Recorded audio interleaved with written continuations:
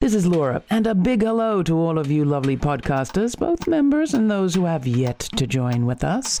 On November 30th, it is Giving Tuesday, and we have a match to meet. We have a goal to raise $5,000. 5 people who support our show have ponied up $1,000 each. That means we have to raise 5 to get 5, but it also means that every dollar you donate now will be worth double to us.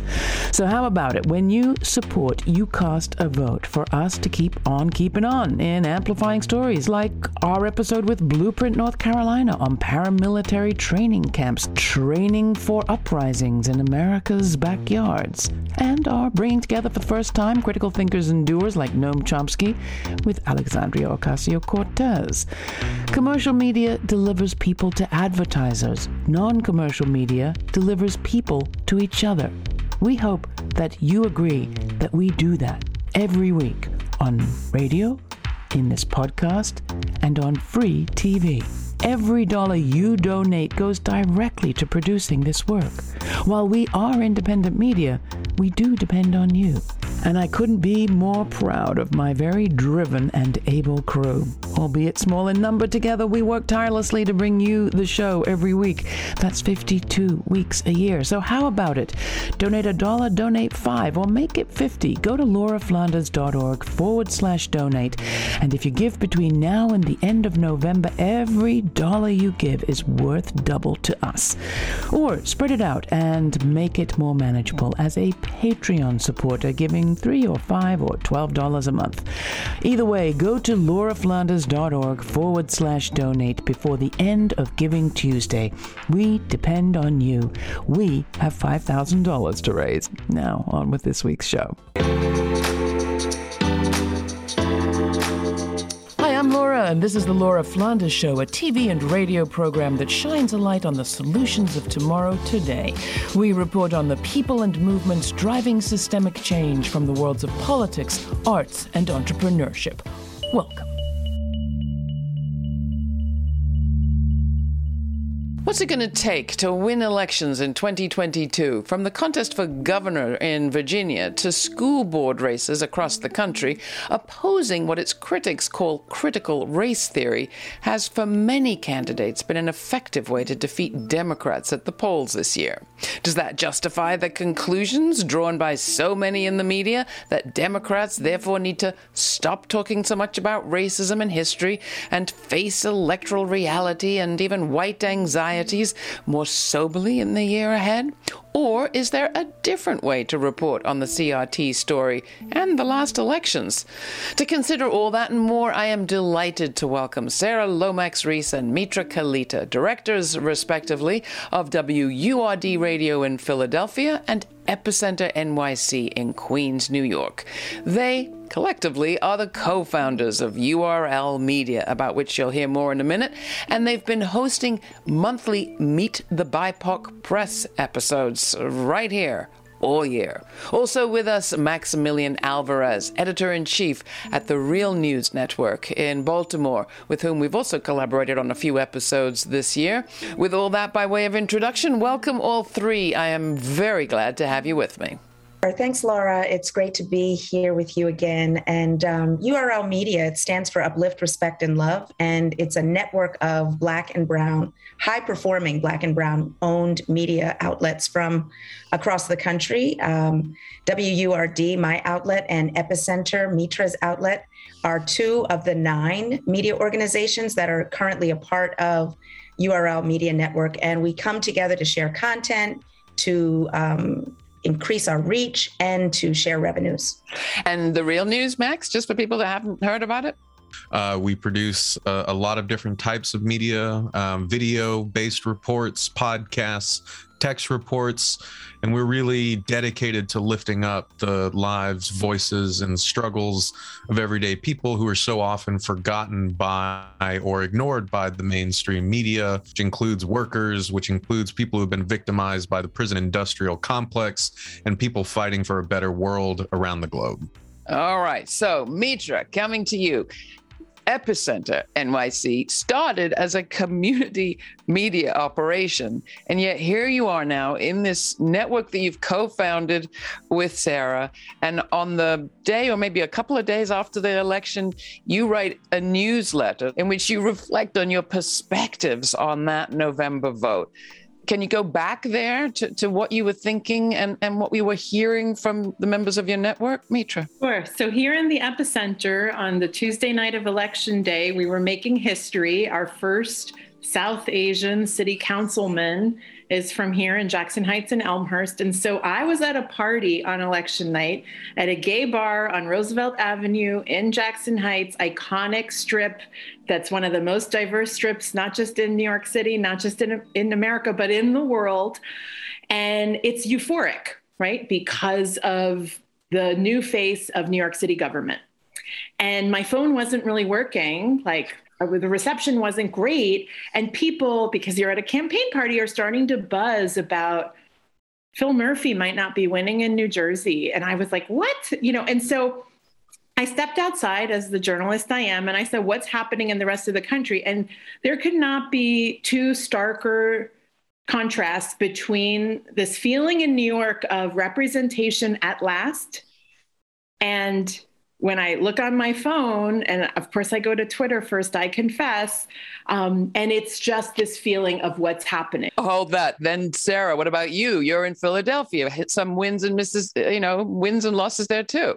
Yeah, absolutely. I mean, same feeling, because obviously Philadelphia is right on the border of New Jersey. And so, the idea that nobody was really even paying attention to the New Jersey governor's race, it was like assumed that Phil Murphy would win. And I had been really paying attention to the Virginia governor's race, because that was so concerning. It got tight, right at the end.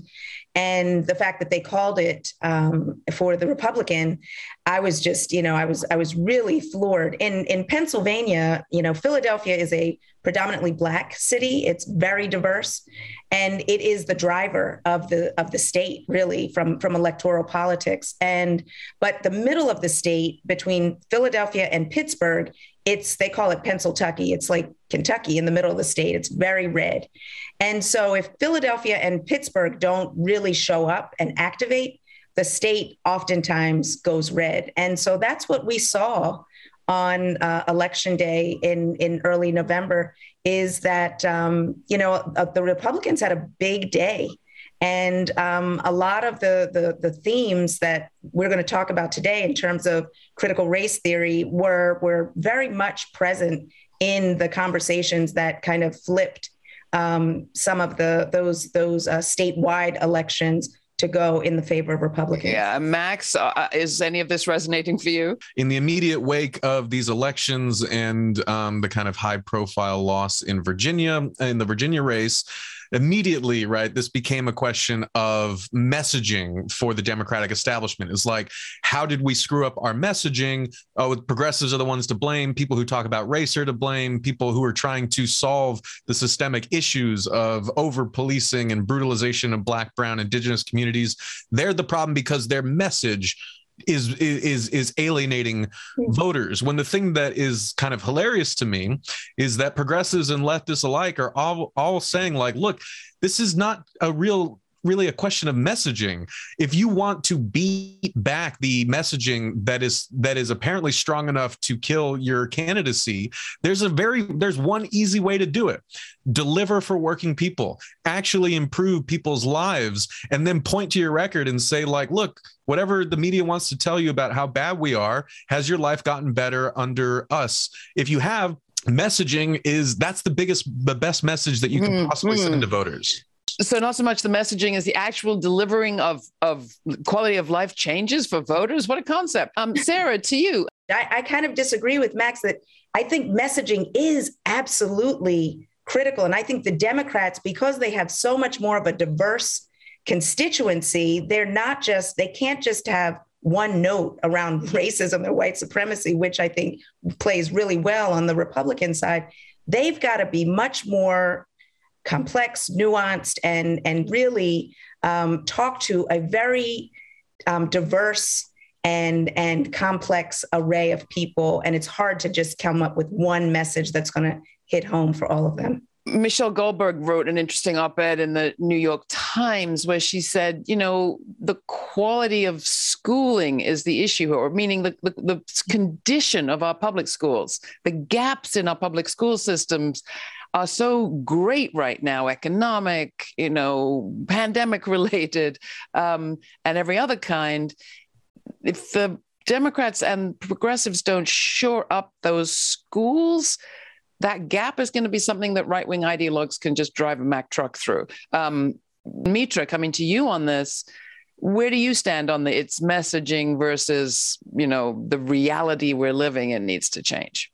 I think messaging is everything, but I think the demographics, both of voter turnout as well as the reality of this country, which is still majority white, necessitates some type of, I don't know if it's Max's worker language or coalition building, but clearly a white vote has been alienated, and there needs to be some way of inclusion that is not, because I'm looking at 2022 and the midterms, and I'm just saying, look, just on the numbers game alone, ideologically, this can be a big tent, right? This can be a big tent. And I think many of us who looked at the vote from Election Day are saying, oh, geez, are my kids not going to learn, Black authors? Are we not going to learn basic civil rights history? So, meaning there's such a fundamental backlash that for some of us, it's just no, we just need to get back to 1993 and multi-culti times. And so I want to be clear that the backlash is not just sliding to kind of pre-Trump, or this is pretty fundamental. And then the other thing I would say on that schools, I think this was a backlash against all the change that a country has been through, which is profound, which definitely for a white population is not, the norm. I could say as the child of immigrants, upheaval, leaving a former life behind, that's kind of par for the course for us, right? So COVID and the reinvention we've had to do in our communities is not that it's been easy, but it's perhaps a little bit more natural. I think there is absolutely a demographic in this country that is looking around at their kids' schools, which feels like the most stable. If you think about what's been the constant between my life, my kids' life, and my parents' life, pretty much school that you'd go in the morning, come back in the afternoon. That's the only thing. So just think about that upheaval. I think people were voting against change. I don't think it was just critical race theory and the teaching of it in schools. I think it was in reaction to pronouns. I think it was in reaction to a climate of diversity in our workplaces. I think it was it might have been in reaction to Terry McAuliffe saying parents don't play a role. It's wait a minute, we just spent an entire year homeschooling. Teaching our children, exactly. This is the Laura Flanders Show. I'm Laura. Today we are bringing you our Meet the BIPOC Press Monthly Roundtable with the founders of URL Media, Mitra Kalita of Epicenter NYC and Sarah Lomax-Reese of Philadelphia's WURD Radio. Also joining us this time is Maximilian Alvarez, editor-in-chief of the Real News Network based in Baltimore and host of the Working People podcast. This last year, we launched our partnership with URL Media, which is a new network of highly functioning Black and Brown-owned and led community media outlets. Our partnership with URL over the year has been a success in bringing us the perspectives of Black, Indigenous, and people of color-centered media, covering stories the other media don't cover and covering the white press's stories differently. All our Meet the BIPOC Press roundtables are available for you to explore at our website, lauraflanders.org. While you're there, sign up for our weekly newsletter. It's an email that gives you all the information on our streaming events and web exclusives, like most recently my Instagram Live about the Kenosha verdict with Reverend Jackie Lewis, Rabbi Danya Rutenberg, and Linda Sarsour. You get all the information when you become a subscriber, so do it at lauraflanders.org. Next, Sarah Lomax-Reese on the way that Republicans used critical race theory fear-mongering in the last elections and what can be done about it. But first, here's the Jacques Renault remix of Keep It Working by the Pendletons from the collection 20 Years of Bastard Jazz, courtesy of DJ DRM's own Bastard Jazz Records.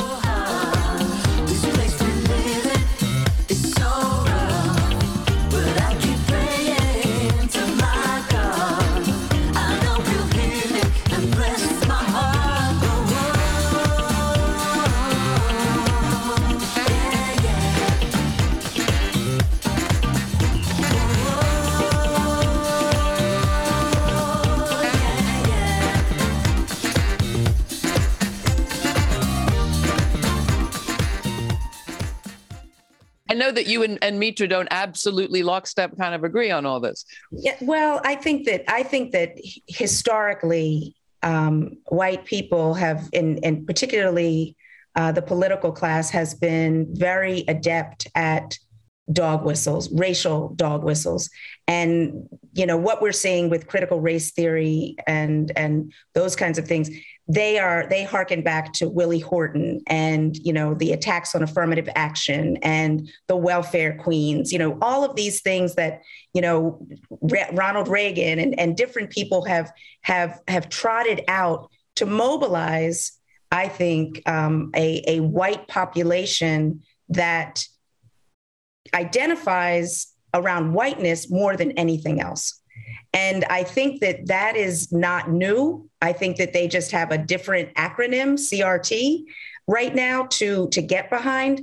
And I think that when you can communicate and articulate and package something so that kind of white suburban moms, it resonates with them. You're teaching my children in school that their history is negative and it's oppressive and they're bad people. Oh, no. That's off the table. And I think that when you can tap into that demographic, because that's like the swing demographic.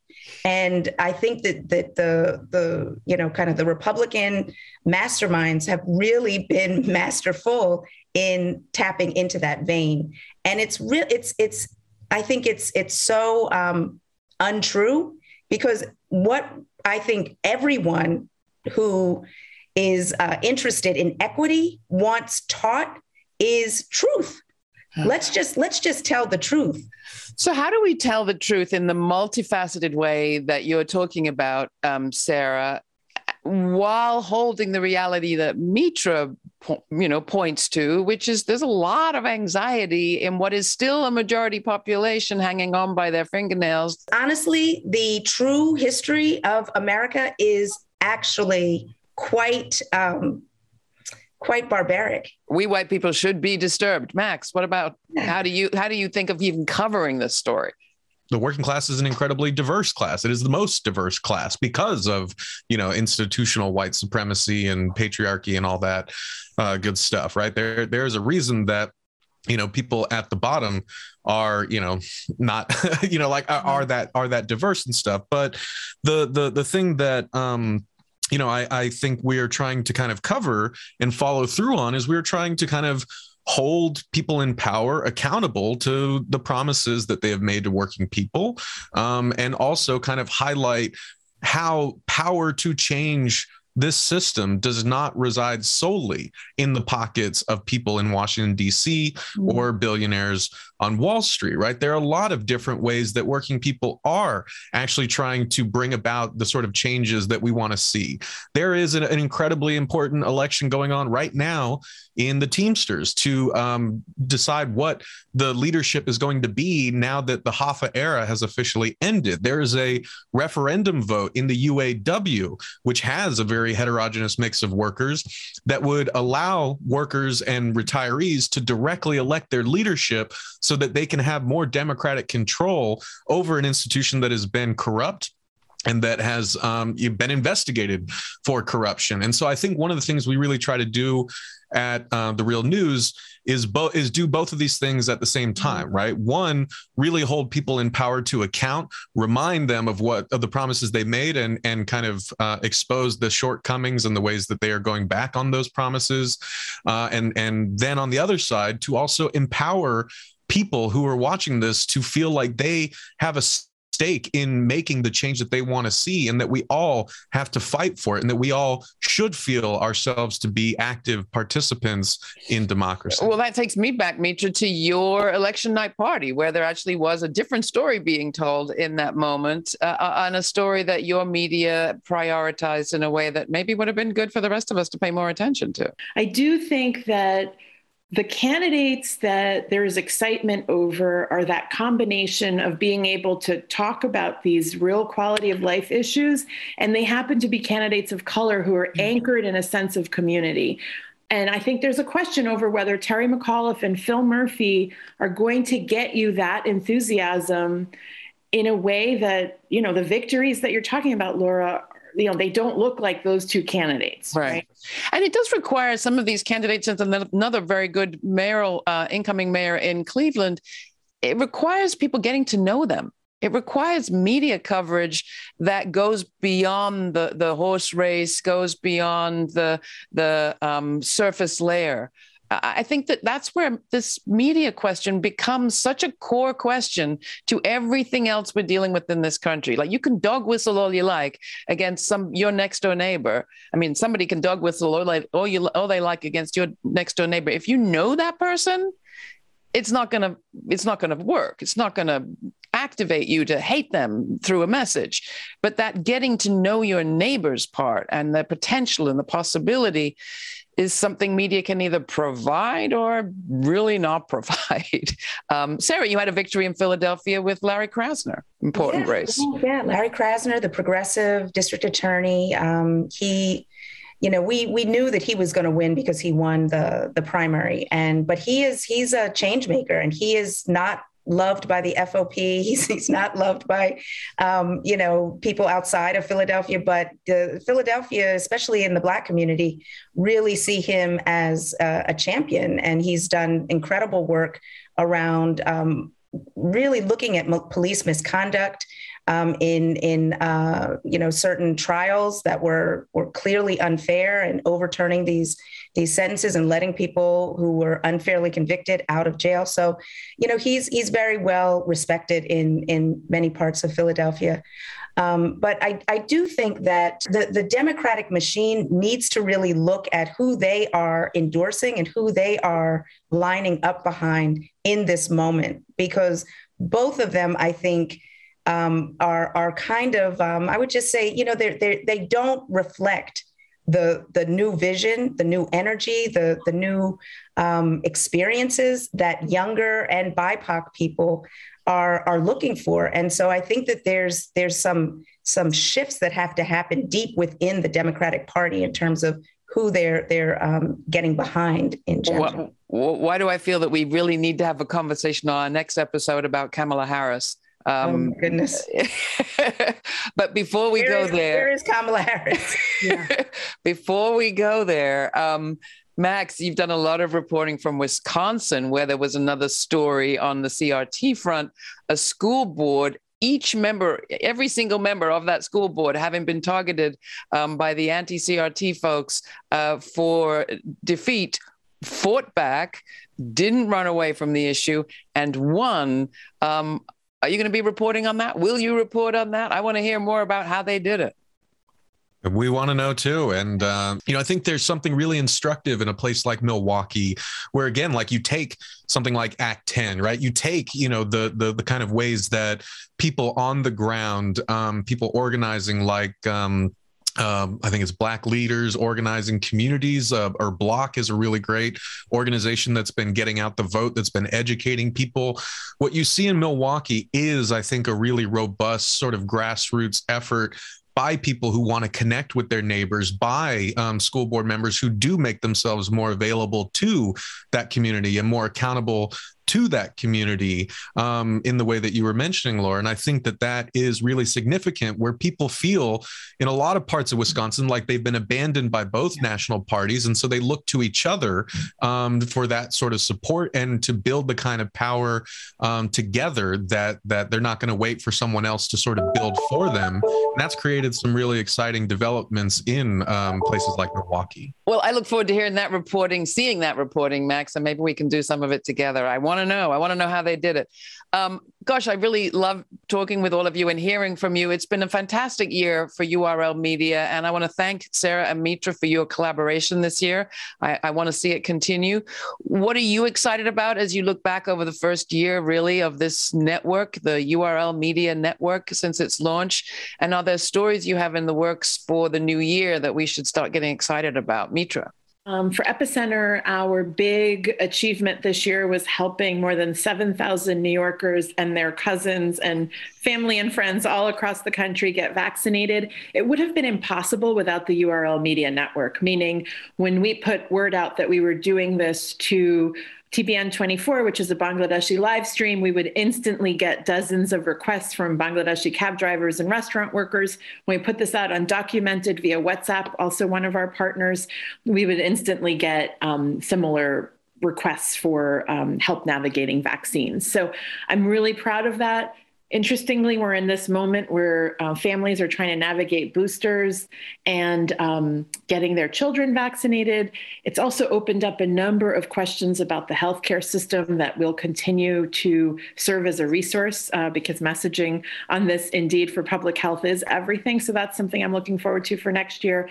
And then I think the midterms, right? Despite where I was on election night, there were red victories in Eastern Queens and Southern Brooklyn, across the state. The governor's race here in New York is something that we're definitely watching with close attention. And then nationally, it's not a coincidence that our URL Media Network is seeing growth in states like Michigan, Georgia, North Carolina, Pennsylvania. And you might say, oh, well, those are all swing states, but they're swing states because of Black and brown people. And so we will be certainly keeping an eye on that. Red victories meaning Republican victories, not any other sort, just be clear. Correct. Sarah, to you, looking back on the year of URL Media, you've accomplished a lot. Yeah, so we have done so many things. This partnership has been amazing to collaborate with the Laura Flanders Show on a monthly basis. That's been wonderful. But just having regular convenings, one of the things that we did that was really empowering for me and URL is on the WURD Founders Day in August. We all came together, all 9 outlets came together, and we had a conversation about the network, about how we're covering our communities. And it was an amazing opportunity to see the diversity, the range, the different audiences that we're serving. And it was very validating and affirming to this concept that is under a year old of URL Media.